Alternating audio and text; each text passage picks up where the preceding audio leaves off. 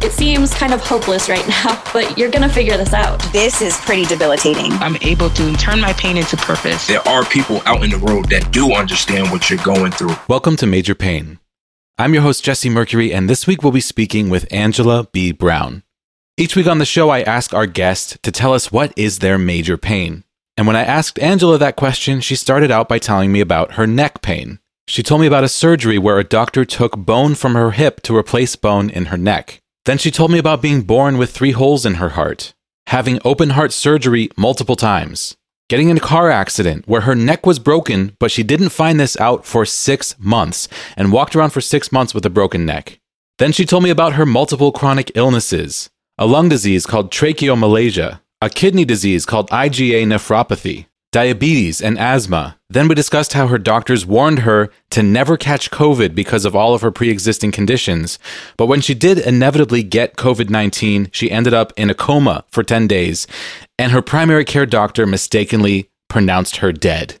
If you could have seen me conduct this interview, my eyes were growing wider and wider, and my jaw was falling further and further towards the floor the whole time.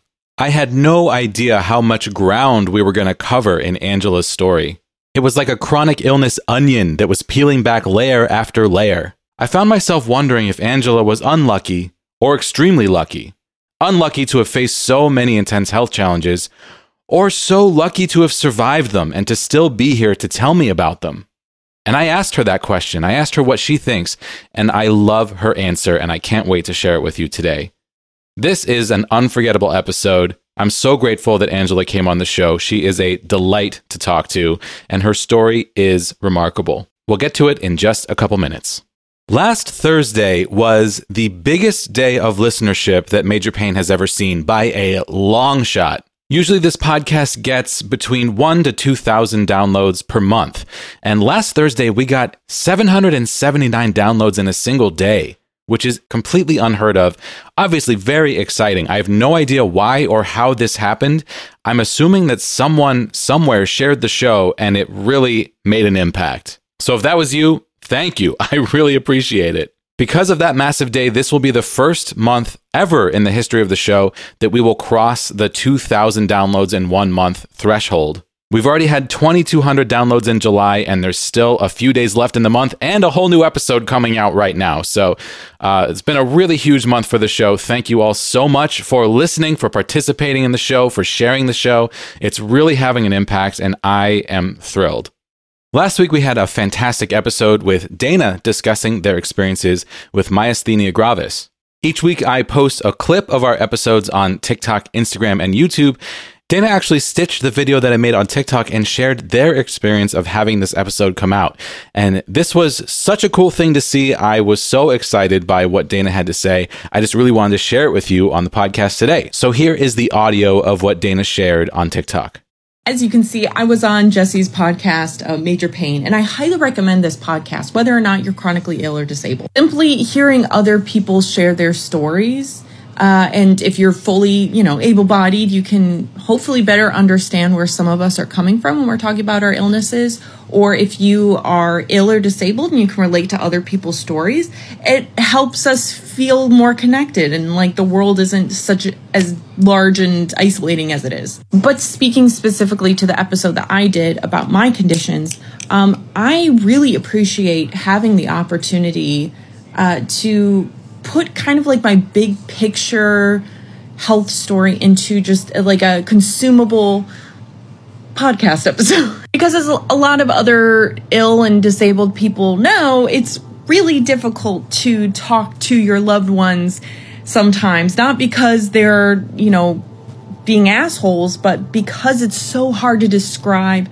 to someone who's able-bodied what it's like to be chronically ill or disabled. Honestly, for both parties, I have a hard time initiating talking about some of these things sometimes because I really don't want to be a downer. And I know it's sometimes awkward for the other person to bring it up because they also don't want to be a downer and they don't want to be re-traumatizing me by, wanting to hear about certain things. And also, sometimes people just don't want to hear about it.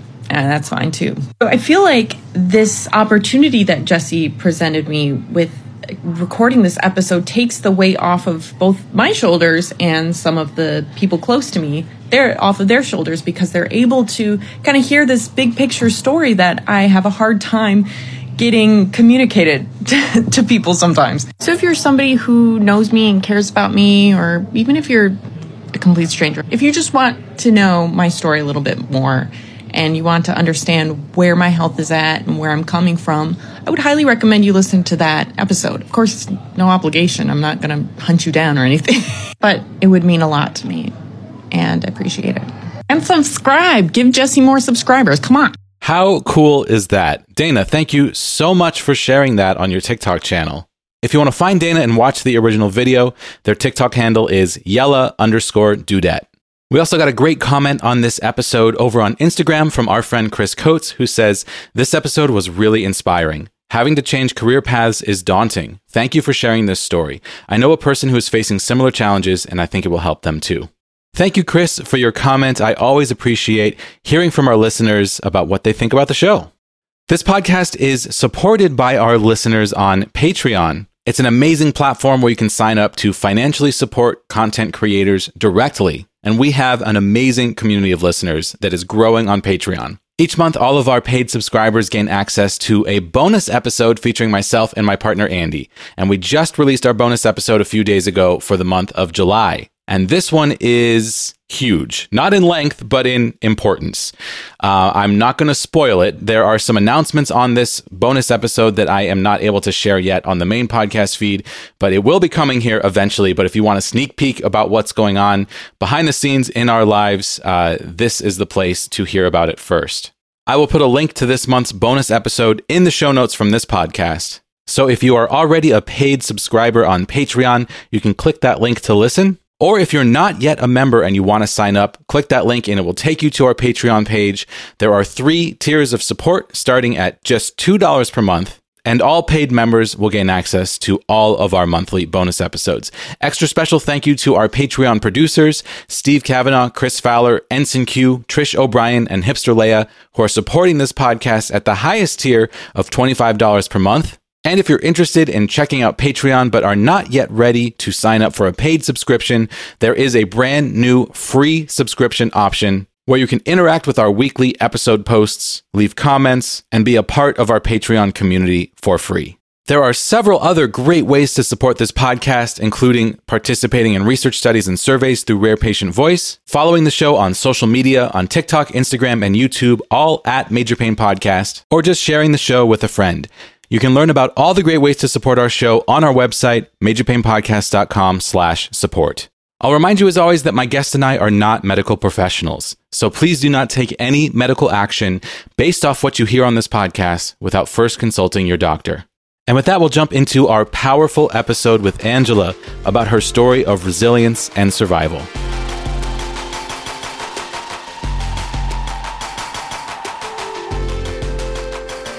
Angela, welcome to the podcast. Thank you for having me. Yeah, I'm really excited to get to know you a bit today and to talk to you. We've been working on making this interview happen for quite a while, and I'm thrilled to finally be seeing your face today. Me too. So, Angela, why don't you tell us a little bit about yourself? I am a mother. I have a daughter. She's 29, going to be 30 years old this year. I am a member of Toastmasters International. I've been a member of Toastmasters for 3 years, and I'm currently working on my Distinguished Toastmaster status, which involves a lot of speeches and a lot of projects, but I really enjoy it. As of July 1st, I'll be the president of the Toastmasters Club, so that's a new area for me, and I'm also the VP of Education, which basically makes sure everybody does their speeches and people are learning and people are progressing well with Toastmasters.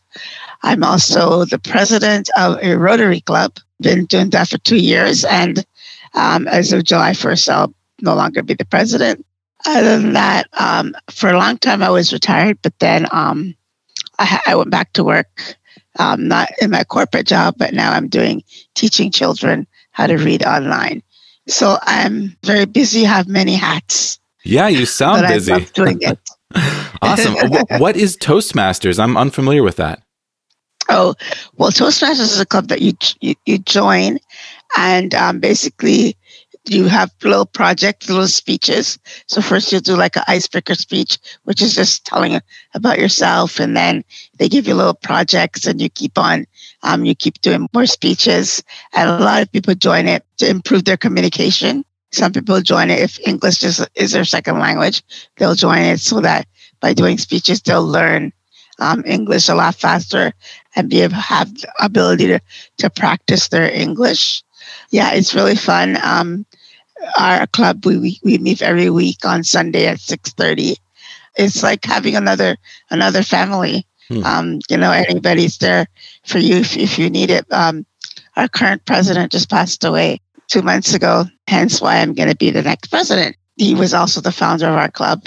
I joined it during the pandemic just because the sense of having somebody to talk to, like, you're home and you're bored and there's nothing to do. I'm sure we all can agree, familiar with that. But, and so I joined it and I really love doing it. Love the speeches, love the people, love the whole environment. I'm going to have to send you an invitation to one of our meetings. Yeah, that sounds like so much fun. And it's so cool that you're now going to be the president. I mean, sorry to hear about the passing of your previous president, but it sounds like a great way to pass the time in COVID. And it sounds like it's blossomed into something much more than that for you. So that sounds really cool. Yes. Awesome. So Angela, what is your major pain? Okay, so where do I begin? I have right now, my major pain is my neck. I've currently, meaning the last few weeks, have this pain in my head right here. The pain goes into my ear, down into my neck. And if I turn like this or try to turn like that, it's like excruciating. Turning your head to either direction is excruciating. Yeah. But if you want to hear my pain journey, that's a different story. Yeah. But that's just currently what I'm struggling with right at the moment, along with all the other pain that I have. So in 1999, I had a surgery for a herniated disc in my neck. The doctor said, after 6 weeks, you'll be fine. You can go back to work. Everything will be great. And I thought, okay. 6 weeks later, I wasn't able to go back to work. It wasn't great. He had taken bone from my hip, my right hip, to replace bone in my neck. Wow. He had given me 3 choices. He says, we can do calf bone, artificial bone, or your own bone. But he said it would be better if we take bone from another part of your body and put it into your neck, because then you won't have to worry about rejection, which sounded very sensible to me. So I said, okay, I went for my own bone. Anyways, my neck didn't heal and my hip wasn't healing the way he said it was supposed to. He said, don't worry, the bone will grow back, no problem, anytime. And then after that, I went back to work. After 8 weeks, I couldn't work because I was having so much pain in my neck and my hips. And the pain that I was having before I had the surgery, which was like pain in my neck, was just barely reduced. And then I was having pains in my hands and I couldn't write, and I had tingling and pain, and I still had that. The only thing that I didn't have when I had this like electric shock going up into my body, like I was shocked by electricity or something. So that went away. Eventually, he said, we might have to do more surgery. Then he said that I needed to have surgery on my back because, I guess I should have started from the beginning. I was born with 3 holes in my heart. Oh, wow. Yeah. So I was basically a patient from day one. And I had surgery. And when I was 8 years old, I had open heart surgery. And then when I was 9 years old, I had another open heart surgery. So because of my heart challenges, so any kind of surgery was risky in itself. So we had that neck surgery, and then he said, "Oh, you have some abnormalities in your spine, and we need to have surgery for that. Well, I said no, because right now I can walk, and he's telling me that I might not be able to walk, or like I might be paralyzed or things like that. So I said no. I think I'll wait off on that one. A few years later, I'm still having pain, still having everything. I went to the pain clinic at Sunnybrook's. I don't know if you're in Canada, but at Sunnybrook's, one of the biggest, a very good pain clinic. And the doctor asked me, why did I choose to have my own bone? That wasn't a good choice. Mm-hmm. And I said, because the doctor said I could heal, it would heal no problem, and it would solve rejection. And he goes, no, I always advise people never to get your own bone done, because it takes up to 10 years for your bone to grow back the way it was. And right now I was having scar and bursitis and all sorts of other things were happening. So the chances are my bone was not going to grow back normally. So keep going further. In 2012, I was T-boned. I had a car accident. I was T-boned. And as a result of the car accident, I broke my neck. Wow. Which obviously wasn't good considering the problems I was already having in the first place. I was in excruciating pain. And I kept telling the doctors for 6 months that I was in pain. And they just ignored me. Wow. They said I had whiplash. It was terrible. Like, the pain was so bad. I kept complaining to my doctor, and finally he said, okay, I'm going to send you to see a neurologist. I went to see the neurologist, and she said, I'm going to do an MRI. And 3 days later, she called me. Now, I've had this doctor since 1999. She'd never, ever called me. And she called me and she said, I need you to go to the hospital right now. And I said, why? And she said, because something that showed up on your MRI, we need you to go to the hospital to rerun it. And I'm like, well, what are you talking about? And I said, well, okay, I have a few things to do today. I'll go later today. She goes, no, I want you to go now. And she's like, and I don't want you to take like public transit or anything. I want you to get somebody to drive you. Then she started making me like really, I was starting to get scared. And I was like, okay, can you tell me what's going on? And she said, well, your neck is not stable. And I said, well, what does that mean? And she says, well, when you get to the hospital, they'll tell you. So anyways, I was able to get my ex-husband, of all people, to drive me. You do what you got to do, right? Yeah. I called my daughter, and it was just happened that she was with her dad at that time. He was taking her to the doctor because she wasn't feeling well. And so I told her what the doctor said, like, just to let her know that, you get home, I'm not going to be home. And then she said, well, let me ask Daddy if he'll drive you. And he said, sure. So they dropped me off at the hospital, and I get to the emergency department like she told me to go to. And I give my name, and then they said, sit down for a minute. Okay. And then the next thing, somebody comes and puts a brace on my neck. And I'm like, what's going on? And then she said, okay, come with me. And she puts me in a room by myself, which is very odd. That does not happen in emergency very often. Like, I was being treated like a VIP patient. Like, okay, here's pillow. Okay, just stay in here and lie down. So she came back, and I was doing a crossword puzzle. And she's just like, what are you doing? And I'm like, I'm doing a crossword puzzle. She goes, no. We just want you to lie down and relax. Okay. Then I remembered, oops, I forgot a bag in the waiting room. So I went back to get it. And she saw me coming back, and she's like, why are you walking around? But no one's telling you why you need to stay still.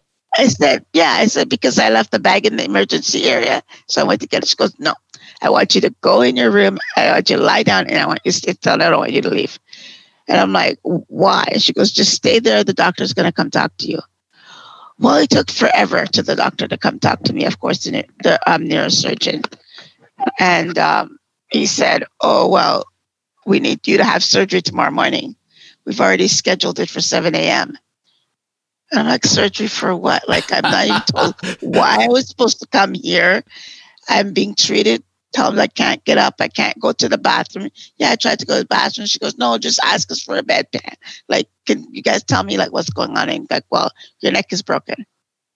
And I was like, why am I not dead? Because I always had the assumption that someone's neck is broken, they die. And he's like, well, your neck it's like, what, C1 and C2? And then so he was like, well, this is your skull. And this is the vertebrae that's on your skull. And it's supposed to be attached like that. And yours is like this. Wow. It's like just being like only like a thread holding it all together. So that's why I'm not dead. Wow. And you'd been walking around that way for 6 months. For 6 months. Wow. And he said to me, I've never heard anybody have that illness for 3 days, let alone 6 months. And I was having physiotherapy, I was having massage therapy. They were doing, different manipulations on my neck and all this stuff. And he was just like, if you'd gone to the hairdresser and put your head back like that in the chair, it would have been lights out. Oh my God. It would have been lights out for you. Like, it was that serious. Wow. I was just totally in shock. So he says, okay, fine, we're going to do surgery tomorrow morning. Then when he started taking my medical history and finding out that I already had a neck surgery, plus I have heart condition, all these other things, he's just like, well, let me see what's going to happen. So he came back. Well, we can't do surgery tomorrow because we need to have a cardiologist in the room. We need to have some kind of a orthopedic specialist in the room. And of course, myself in the room and an anesthesia. So that's 4 different specialists, basically. Yeah. Because of your prior history, we have to have more people in the room to monitor at the same time. Yeah. We need all of them in the room at the same time, just in case. So we're going to have to wait till the next day. Anyways, this ended up being pushed off for 4 days. They wouldn't let me get out of bed, not even go to the bathroom. There was one nurse, they put me, my room was right in front of the nurses center. And it was so funny because I had to go to the bathroom. It was like, I don't know, midnight or something. And the nurse said to me, I said, I need to go to the washroom. I need a bedpan. And she's like, are you the one who's been walking around for 6 months with a broken neck? And I'm like, yeah. And she's like, go ahead, go to the bathroom. Get your story straight, people. She's just like, well, if you've been walking around for 6 months, you can walk to the bathroom. Wow. I'm like, whatever. I don't have a problem walking to the bathroom. I've been doing it for 6 months. So can you imagine? I went to the hospital after the accident, and the doctor just said, okay, fine. They did an x-ray, and then he said, oh, you look okay, leave. And he took off the brace that the paramedic had put on my neck. He took off the brace and threw it in the garbage. The day of the accident, you're saying? After. They did do an x-ray, but they needed to do an MRI and they didn't. No, they just ignored me. He just ignored the fact that I said I was in pain. Yeah. And, and that was it. And all the other doctors can say, you just have whiplash, you just have whiplash. Nobody's doing anything else because the emergency room doctor said, you're fine. Then nobody's believing me. Yeah. And I'm in excruciating pain. My doctor gave me pain medication. That's my first when I started taking narcotics. But nobody was doing anything. I could have literally died, lights out, like he said, and that would have been the end of that. How does that make you feel? I mean, you were right the whole time. Angry. Yeah. If it were me, I'd be like, what is it about me that makes you not listen to me when I tell you that I'm in this amount of pain? What is it about me that won't allow you to consider the fact that we need to look deeper? And then you end up being right. And all of a sudden you're getting the gold star treatment. And not an apology from everybody. Yeah. Tell me about that feeling, that anger. I had to channel the anger because I was angry at the doctors. But at the moment, I had to channel the anger into keeping strong. Because when you're told your neck is broken, you're literally going to have surgery on your neck. And then they told me all the different side effects, things that could happen. So, you could, obviously you could die. You could be paralyzed from the neck down. You might not be able to talk. Wow. Because they have to put a tube past my vocal cords. And if they happen to miss or anything happens, I could not be able to talk, or I might talk differently, things like that. I had to be strong for my daughter because she was, she was just a basket case. Her daughter, her dad did eventually bring her to the hospital. And when I told her what was happening, and then of course you make you sign a piece of paper saying, I understand all these side effects. I understand, these have been told to me so that if any of these happen, that I won't sue the hospital. You're in shock. I'm in shock. Here they tell me my neck is broken. And then I can't get out of bed. I can't do anything. And then a few hours later, you shove a piece of paper in my face, wake me up from my sleep at midnight, tell me all this stuff, and then say, sign here. Wow. There's not even any time to think about it. Like, okay, you want to think about it till morning? No, sign here. I signed. You must have had some distrust of doctors to begin with after what you've experienced with that guy who told you to take bone out of your body and that was the wrong thing to do, but he made it sound like the right thing to do. Yeah. And the way he presented it, I would have agreed. And it was the same hospital. I would have said, yeah, that makes a lot of sense. Same hospital. Wow. Oh, no. She told me to go to the same hospital because of the fact that they already had my medical history. So she said, I want you to go to this specific hospital. So it was the same hospital, and it was a neurosurgeon, right? So I said to the neurosurgeon, I said, where's Dr. So-and-so? And then he said, oh, he passed away. And I said, oh, is that why he's not the one doing the surgery? And he's like, well, yeah. If he had been here, it would have been him because he was like the chief neurosurgeon. So now this other guy had taken over as the chief neurosurgeon. So I had no choice but to put my trust in him. But then I didn't. I don't know if I would have wanted it done by the other doctor anyways, because I already lost trust in him. Like I have like whenever I walk too much, my hip swells up like a big watermelon. Or even sometimes just like the weather changes, I'm in so much pain I literally can't even get out of bed because I just have like the pain is so intense. And now the pain, because of my hip, I have arthritis in my knee and arthritis in my ankle, like all on the same leg. So there are days when I can't even move my leg. I have to use a cane. Yeah, that's so frustrating, all based off of one doctor's bad advice. Mm-hmm. I wouldn't know what to do with that. Mm-hmm. I wouldn't know how to process that. Yeah. And then here I am. Okay, well, you got to do the surgery. So I asked, what happens if I don't do the surgery? And they said, you'll probably die. I said, oh, okay. And what happens if I do the surgery? Well, same thing. You could probably die. You're damned if you do and you're damned if you don't. So it's up to you. So I just signed and said, okay, I'm just going to put my faith in God. Not in the doctors, but just in God. Wow. And that's what I did. And then I had the surgery. And now I can't move my neck. Like if I move my neck, it's just like that. Like just like that. That's it. You got like a half an inch of movement max from what I'm seeing. Yeah. On the left side and nothing at all on the right side. How long ago was this surgery? 2012. 2012. So 11 years ago. So what is the actual surgery? Are they fusing your upper vertebrae to the base of your skull? Yeah, yeah. Because it's because I had already had fusing from C4 to C6, right? Yeah. Or already fused from the previous surgery. Now they're fusing C1 and C2, and those are the vertebrae that's responsible for you being able to turn your neck, right? So basically, I can't turn right at all, and I can't look up and down. Yeah. So if you want to turn, you got to move your whole body. Yeah, exactly. Yeah. I mean, it wasn't ideal, but it was better than being totally paralyzed. So I went with it. I wore a body cast like from here. From the very top of your neck. All the way down to my belly button for 6 months.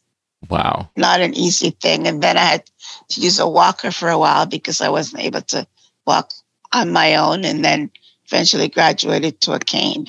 Since I was born with chronic illnesses, it's sort of like, this is my whole life. And every time I turn around and I think that I'm done, I'm good, okay, I'm not going to have any more surgeries, I'm good, something else happens, like COVID. COVID happened. My doctors told me, do not get COVID. Because not only did I have a heart condition, and I also had the neck problems, but when COVID first happened, they said, if you have a heart condition, you're a high risk.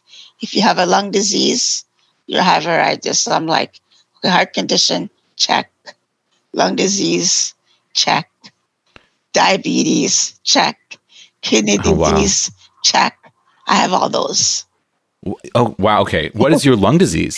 I have something called trachea malacia. And what it is your bronchial, the tubes, when they open and close, they don't close properly. That's just my layman's way of explaining it. Is that something you were born with? Yes. And what about the kidney disease? Yeah, apparently I was born with it, but I didn't find out about it till like 20 years ago. What is the kidney disease? It's called IgA nephropathy, and it's apparently a rare kidney disease. So I have a rare kidney disease, a rare lung disease. Then I had this rare heart disease, and the list goes on. And then I got diabetes, and I also have asthma.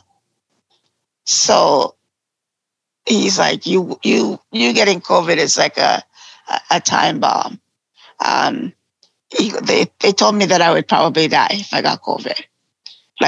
And so I went with it because that's what they told me. And I was so scared not to get COVID. So I literally locked myself in my condo for 2 years, only left on extreme emergencies. So I got a call from my cardiologist and they said, oh, it's been 2 years since you've come in. We really need you to come in to get this test done. And I said, okay. And I went in and I got the test done. And then, went back to my, solitude in my compartment. And guess what happened? Finds out I have COVID. From the hospital visit? From going to get a test done. Oh, no. Oh. It was like my worst nightmare. I literally thought, I'm going to die now. Like, my whole family was like, okay. Like, we're like, this is it. She's beaten everything else. I don't know how she's going to beat this. And for the first couple of days, everything seemed okay. I had a really bad cough, the worst cough I could ever have in my entire life. I felt like my whole lungs was coming out. I held my chest like this when I was coughing. Not that it helped. It's just a feeling, you're in pain. So you just grab onto your chest.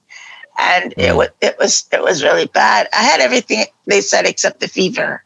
So then one night, my daughter came into my room around 1 a.m. because she said the dog was making noises towards my room. So I alerting her, and she's like, "What's wrong with her? Why is she making them?" And so she went to my room to see what happened. And I was there walking around, and I was delirious. I was saying things that didn't make sense, like I was going to go get. She's like, "Where are you going?" I'm going to go get a tattoo. A tattoo. Told her that my friend Maria was coming with me, and she was going to bring her baby. The baby was like 2 months old, and I told her that the baby was going to get a tattoo too. And she's like, "Okay, something's not right." Like she's not making any sense. So she told her boyfriend. They called 911. Paramedics came, okay, and they took me to the local hospital. They said my oxygen level was low, I believe. So, and then the next day I was starting to come out of it, like, back to normal self. I was talking to her normally. And so the doctor said, oh, within 1 or 2 days, she should be fine. She'll go home. After I talked to my daughter, and I don't only remember a little bit of this, but I started having problems breathing. So, my breathing was getting a little bit labored. So I pushed the button for the nurse to come, and the nurse didn't come. And I pushed the button for the nurse to come, and I kept doing that, and that wasn't working. And I could hear a nurse talking, and in the next room. So I was trying to call. I was calling for help, and no one came. So I picked up my cell phone and I called my daughter and I said, help me. And then the phone died. Oh. That was it. I was gone. And she was literally actually driving to the hospital. And she called the hospital to ask them, when was the last time someone checked on my mom? And they said, oh, your mom's fine. And she's like, no, she's not, because she just called me screaming, help me. And so by the time they came in, I guess I couldn't breathe. They incubated me. I was on a ventilator.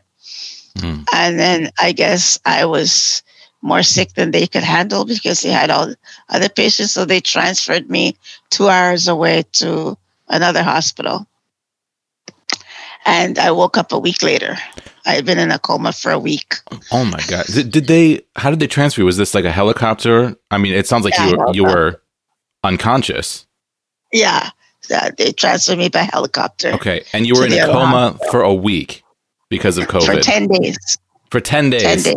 Oh my God. And That's horrifying. They told her they had people that had been in the coma for over a month. Yeah. So they couldn't really say if and when I was going to wake up. Because you know that it's only 30% of people who go into a ventilator actually get off the ventilator. Wow, I didn't know that statistic. So getting COVID was worst case scenario for you because of all of these pre-existing conditions. And then you get COVID and you end up in a coma on a ventilator. I can't believe that I'm talking to you right now. You pulled through. Yeah, I did. Even my doctors were shocked. When I called my regular doctor when I got home to say, okay, I'm at home and I needed, extra care, whatever. And I called his office and to make an appointment. And the nurse is just like, his secretary, hold on for a second. And then she came back and she goes, I can't find your name on the list, anywhere. And I'm like, well, I don't know. I've been his patient for over 30 years. And then she said, okay, hold on for a second. And she came back and she goes, oh, I found you. You're on the deceased list. What? Yes. He had already written me off. What? Oh, that's a new one for me. I've never heard that one before. Yeah.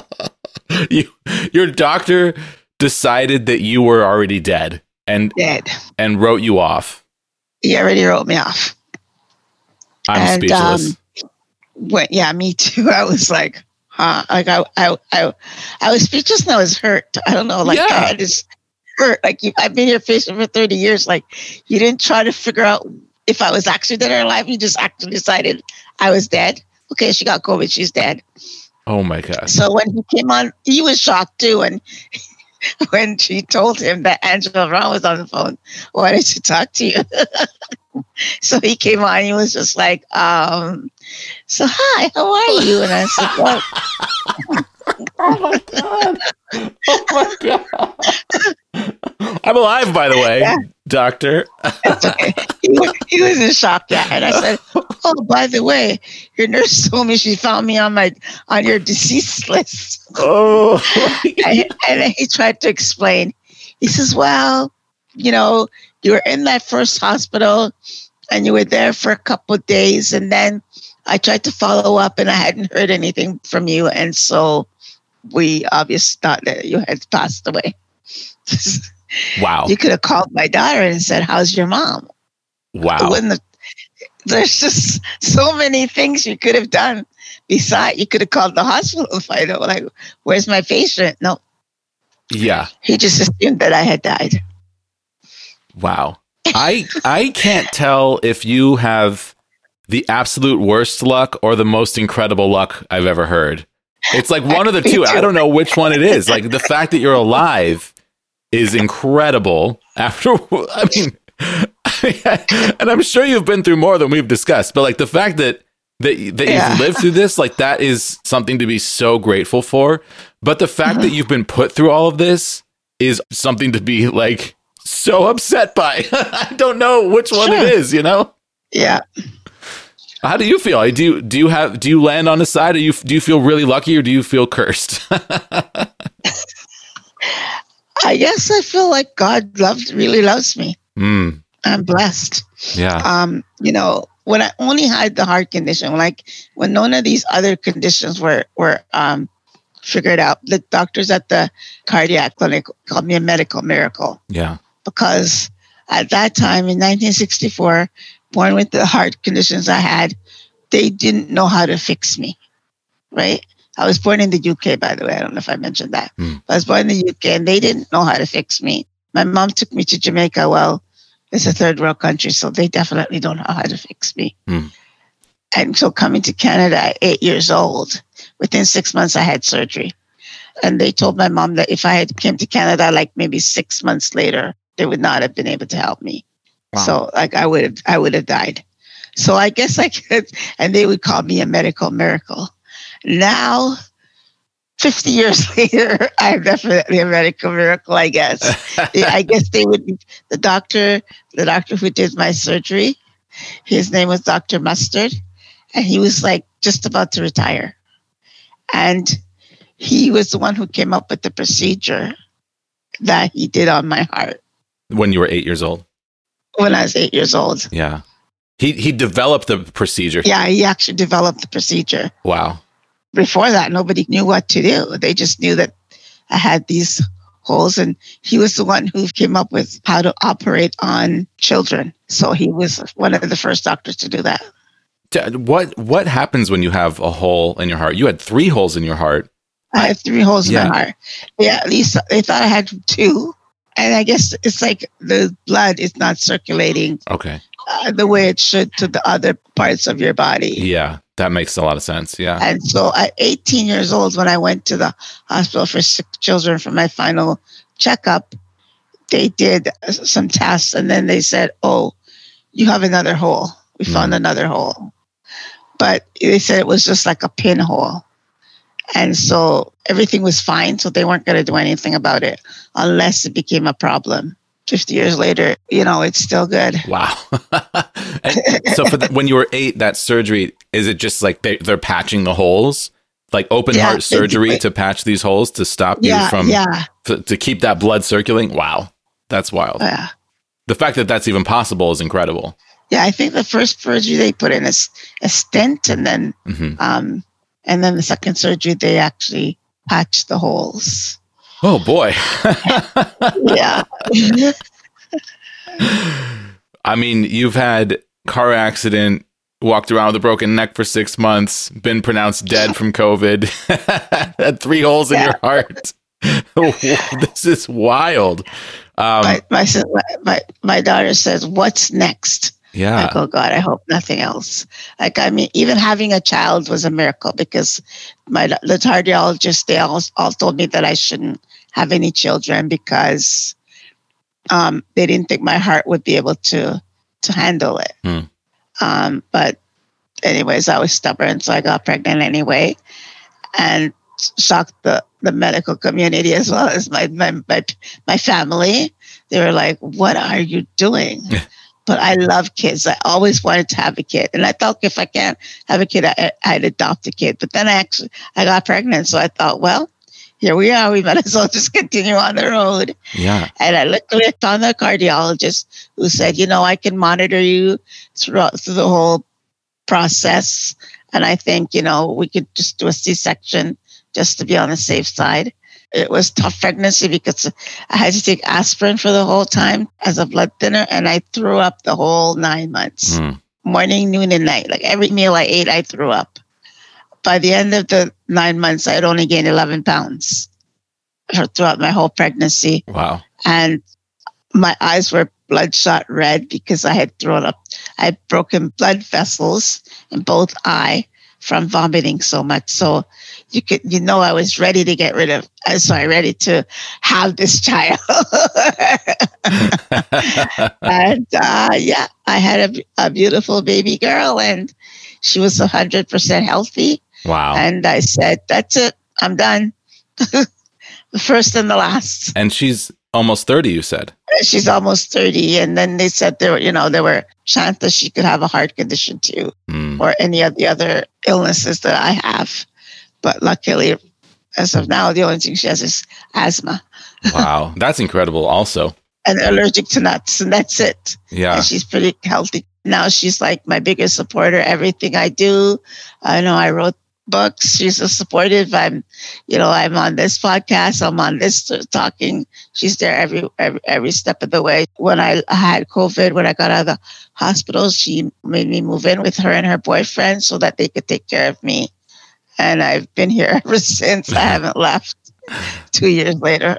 Well, I'm so glad to hear you have that support system. That's amazing. Yeah. There's nothing more important than the people, the loved ones, family members, friends that help us get through these chronic illnesses. That's so important. Exactly. Okay, so it's been about 2 years since you had COVID. Mm-hmm. Once you wake up from that coma and start to recover, what was that process like? Well, when I woke up from the coma, I was alone. You're not allowed to have visitors, obviously, with COVID, if you have COVID. So of course. I was in the hospital for 3.5 weeks. I didn't have any visitors, but I did. They made me do iPad visits. So iPad visits with my family. When I first woke up, I was like, where am I? Like, I was like totally lost. The nurse was there. She tried to explain, you have COVID, you're in a coma. You were in a coma for 10 days. And she goes, do you remember that you had COVID? I'm like, nope. Yeah, the process was like, they asked me a lot of questions. They wanted to make sure that my brain was functioning properly. And they asked me all kind of questions every day, the same questions. I pretty much was able to answer everything except who's the president. I couldn't remember. But I'm not much into politics, so I guess that's probably why. Yeah, I remembered what year it was, when I was born. I remembered everything. And after a couple of days, they transferred me to a regular room because they have to have more patients going in the ICU. I tried to walk several times. I couldn't walk. Every time I tried to walk, I'd fall down. Like my legs were not functioning at all. I couldn't talk. So I was like, hi. Like it was just a total whisper. Because after I woke up, it was like another 5 days before they took out the ventilator. Then I had no voice. I couldn't walk. I couldn't talk. I couldn't write. Like basically.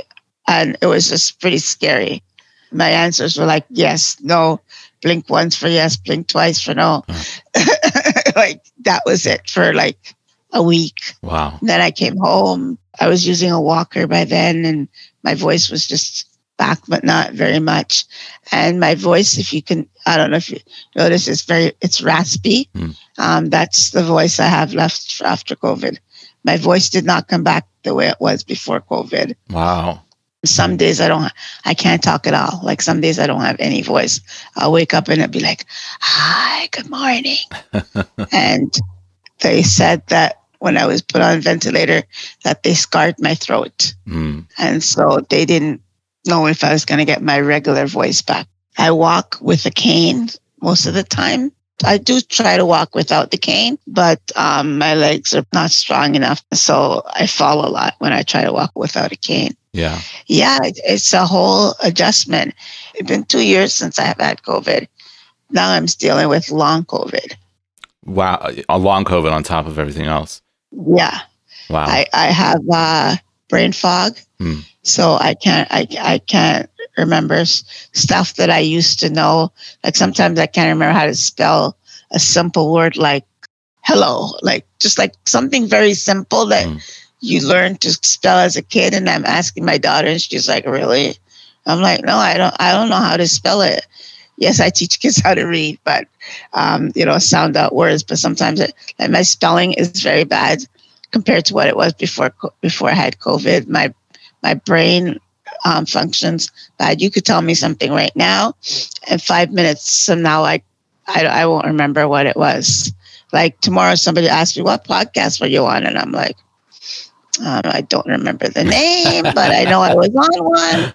Yeah, it's like things like that. I have problems concentrating, staying focused on one thing. My daughter gets mad because she tries to have a conversation with me. I'm doing 2, 3, 4, 5 things. And I remember I was watching one of your podcasts and you talked about twitching. And I have that. the twitching now. You know, you're really making me think about the mileage on the body for people with chronic illnesses. It's something I think about for myself a lot. You know, everything that I've been through with my illness and everything my body's been through, especially in the years where we didn't have any clue what was going on and, you know, not on any medication. I was using cannabis products just to get through the day. And I've also had testicular cancer and all of these things that my body has been through. Wow. And I just think about the weight of that. Sometimes it feels a little overwhelming, like I'm carrying it, not just physically, but emotionally. And it makes me like nervous about what's coming next. And it's hard to kind of live in the moment and put those thoughts down and just live. Does that happen? I mean, you've had so much happen. Like, I mean, people make jokes about it. Like my nephew, he says to me, he goes, Auntie, I'm like, yeah. He goes, how do you do it? And I go, do what? And he goes, get all these things and almost dying and still keep coming back. I'm like, you know, that should be a commercial. But but I said, I don't know, just God. And you are right. The body does go through so much mileage. And there's so many times that I feel so depressed when I think about what I've gone through. I mean, when I first started telling you about it, I was kind of getting choked up and teared up about it. I try not to do that in front of my family because they all just look at me as a superhero. No matter what happens to her, she comes back, but they don't know that sometimes it just gets too much. You know, it's like I was telling you in the beginning about the pain in my head goes into my ear and down in my neck, and it's excruciating. Like, you know, and I can't sleep. I sleep a couple hours. Then I'm up. Then I try to go back to sleep. The pain is excruciating. I have to wait a month to see my doctor. So I have to go through this with this excruciating pain and in my ear, everything else for a month before I can see my doctor. And then, you know, I could go to the hospital, but I get tired going to the hospital. And honestly, I feel like now going to the ER is a waste of my time because I never get accomplished anywhere. I had in July, I was like maybe 4 years ago, my leg swelled up. It happened on my birthday. And I went for a walk and I couldn't walk because my leg was so heavy. It felt like a cement block. I managed to get home, went to the hospital because I had a pulmonary embolism before. I almost died from a pulmonary embolism. Forgot to tell you that part. I passed out, went to the hospital. They said, you're one of the luckiest people I know because most people don't even get the chance to go to the hospital with a pulmonary embolism. So I thought, you know, I better go to the hospital because I don't want to have that situation again. They did X-ray and ultrasound. They said, your leg is fine. Okay, still painful, go home. 2 weeks later, go back to the hospital. They said the same thing and so on and so on. And 4 years later, guess what? My leg still gets swollen and nobody still can't tell me why it's swollen. So frustrating. And you keep going to the hospital and you keep getting ultrasounds and they keep saying, you're fine, no clots, go home. You know, one doctor said, oh, you're fine, just go home, put some ice on it. I'm like, are you kidding me? I didn't say I fell down. I didn't fall down. I woke up one morning and my leg was swollen. And now I heard that I have a low pressure in my lungs, and apparently that could cause my leg to swell. And then interesting. They've told me so many different reasons why it could swell up, but not why my leg is swollen up. So I know all the different reasons why someone's leg could swell up, but nobody could tell me if that's what reason why my particular leg is swollen. So you can imagine that 4 years later. Yeah, absolutely. Yeah, I feel like, what's the point of going to the doctor? Yeah. And so I get so frustrated and I get overwhelmed. I want to cry. What gets you through? What are your coping mechanisms? I think about my daughter. When I got divorced from my ex-husband, she was 8 years old. And I was just like sad because you're getting a divorce. And then obviously you have chronic illness on top of that. And I couldn't get out of bed. I couldn't go to work. But yet I dragged myself out of bed every morning, made sure she got her breakfast, made sure she went to school, came back home, slept all day. Set my alarm 3:00, got up, went to school, got her, make sure she had dinner and everything. She's been my biggest reason for living since the day she was born. And when she was younger, I would pray to God and I would say, please, just let me live until she's 18. That was my goal because I felt like I was going to die soon. But I just kept saying, God, let me live till she's 18. Yeah. Because, at 18, she's old enough. I can teach her about the world and she'll be an adult, so to speak. And her dad, because her dad would never have been able to take care alone. I don't know what would have become of her. So I just had to make sure that she was fine at 18. I did my will. I left custody to my sister and her godmother. Like I did everything. I was all set to go if it happened. And then she's 18, and here she was at her 18th birthday, and I was able to celebrate with her, and I was so happy. And now it's like, let me get to see her get married. Let me get to see her, my first grandchild, She got a dog. I asked her for a grandchild. She got a dog. And she said, oh, Mom, this is your grandchild. And I said, no, that's a dog. And she's like, well, you kept saying you wanted a grandchild, so this is it. So I have a grand dog. Her name is Jazz, and she's cute and everything. And I said to her, okay, but can you give me a human grandchild sometime soon? And people don't know, and they don't know, but that's the kind of things I think in my head. Yeah. Right? Living day to day, hour to hour, minute to minute, because you wake up this morning and you're feeling fine, and by 2:00, I can't walk. I can't move. Everywhere hurts, like this pain in my head. And I don't know if this problem is from my neck, if problem is from my ears, but the problem is, right, I just had another MRI on my neck and to see what the problem is. Like, I don't know what they're going to say. Yeah. I don't know what the MRI is going to say. So I just have to take every day, one day at a time. That's how I live. That's how I cope. One day at a time. I do make plans, but I don't plan too far in the future because I don't know. I might be in a hospital. I might have to have another surgery. So many ifs. Yeah, totally. And I'm sure you understand that. Yeah, no, absolutely. That's been very difficult to figure out how much planning do I do now that I'm doing a little bit better. I've got great care right now, potential diagnosis and medication, and I'm trying to figure out, like, now what do I do? Do I start planning again? Is it too early? I don't know. It's hard. It's a weird thing to try to figure out. What has all of this medical trauma that you've been through taught you about yourself? It taught me that I'm resilient. Yeah. Like, I'm more resilient than I thought. When I was younger, when I was a kid, I didn't see myself as resilient. I saw myself as like somebody that got a lot of illnesses and got beaten up a lot, because at school I got beat up. I got bullied. I got beat up. I was small and frail. Like right now I'm only 4'10", because at 8 years old, I was like 3 feet something. I was like toddler. I looked like a toddler in grade 3 or grade 4, right? So you're the perfect kids for everybody to beat up on.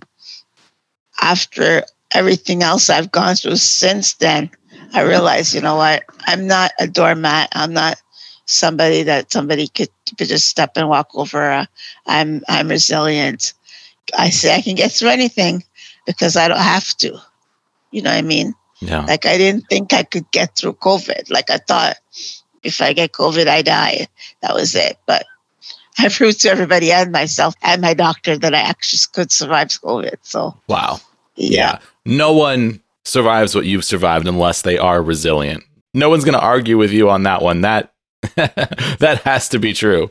Well, I have one more question for you. So if you could go back to your childhood and give yourself a message based off of everything that you've lived through, multiple surgeries, several different illnesses that you've been born with, injuries that you've suffered along the way, the surgeries, the way that you've been treated by doctors. You've been through so much, not to mention COVID and a coma and being pronounced dead. I mean, so much stuff. And you've learned how to navigate that. You've learned this resilience. It's built over time, and you've become such a strong person to even survive all of this stuff. But if you could send a message back through time to yourself in your childhood to help prepare yourself for everything that's to come, what would it be? It would be never give up. When you're a child, no matter what you're going through, don't give up.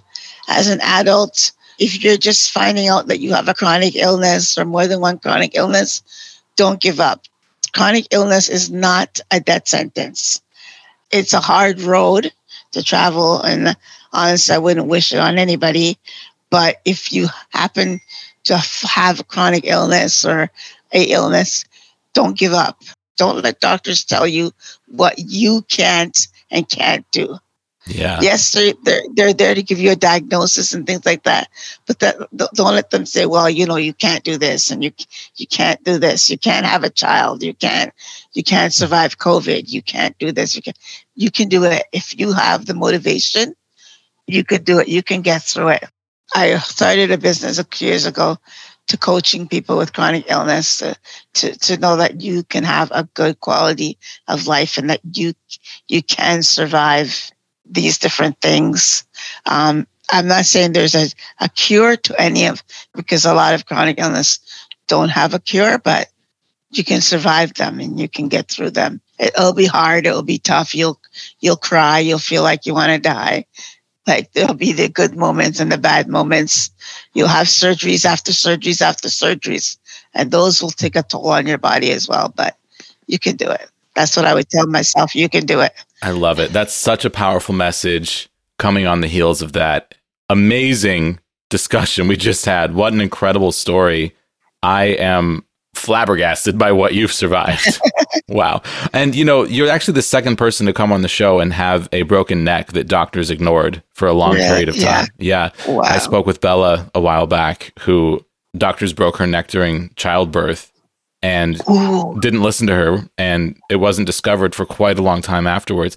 So I wish I could say that was the first time I'd heard anything like that, but it's the second time, which is terrifying. Yeah, it is terrifying. But it makes your story, no less shocking and riveting. And I'm just thrilled that you came on the show today. Thank you so much for sharing everything you shared with us. Speaking of sharing, tell us where we can go to connect with you online. You mentioned that you're a writer. If people want to check out your books or if they want to connect with you on social media, tell us where to go. There's 3 different books. I think I'll give you the name of the books. Maybe you can put it in the caption. Yeah. On the podcast, and you can reach me on Instagram at the Angela B. Brown. That's my personal Instagram page, and also on Facebook, the Angela B. Brown. And I have TikTok. It's Dream Life by Angela B. Brown, which is a business that I have, which is called Dream Life. You can check it out at dreamlifebyangelabbrown.com, and also on Instagram too, Dream Life by Angela B. Brown. So basically all Facebook and Instagram, the names are the same, and TikTok is the same. Awesome. Yeah, I'll tag you on TikTok and Instagram when this episode goes live. I'll put links in the show notes so people can connect with you. Yeah, Angela, what an incredible discussion. I think this is our 4th try of meeting. And this is why, I'm always down to reschedule recordings with people because, I'm so thrilled that we did. What an incredible story. Mm-hmm. We all have chronic illness involved in this podcast, or disability of some kind, chronic pain. Mm-hmm. So sometimes we can't record on the days that we set, but it's always so worthwhile. I am just thrilled to share your story. You give me a lot to think about. This conversation will stay with me for a long time. So, Angela, thank you so much for coming on the show. Thank you. Thank you for your patience. Sometimes people don't understand that it's not that I want to cancel. It's just like I physically can't do it. I get it. So you've been very accommodating each time I canceled. So I thank you. I thank you so much for that. Oh, it's my pleasure. Really, I get really it. Glad that we had time to do it today. I've been in places in my life where I canceled on nearly everything. So I've been there. Yeah. And this conversation is proof that it's worth it to wait, to have a good day and to have this conversation. It's a real gift. Yeah. So thank you so much. Thank you. Thanks for listening to this episode of Major Pain. I'm Jesse Mercury, your host and the producer of this podcast. Artwork by Egg Salad Salad.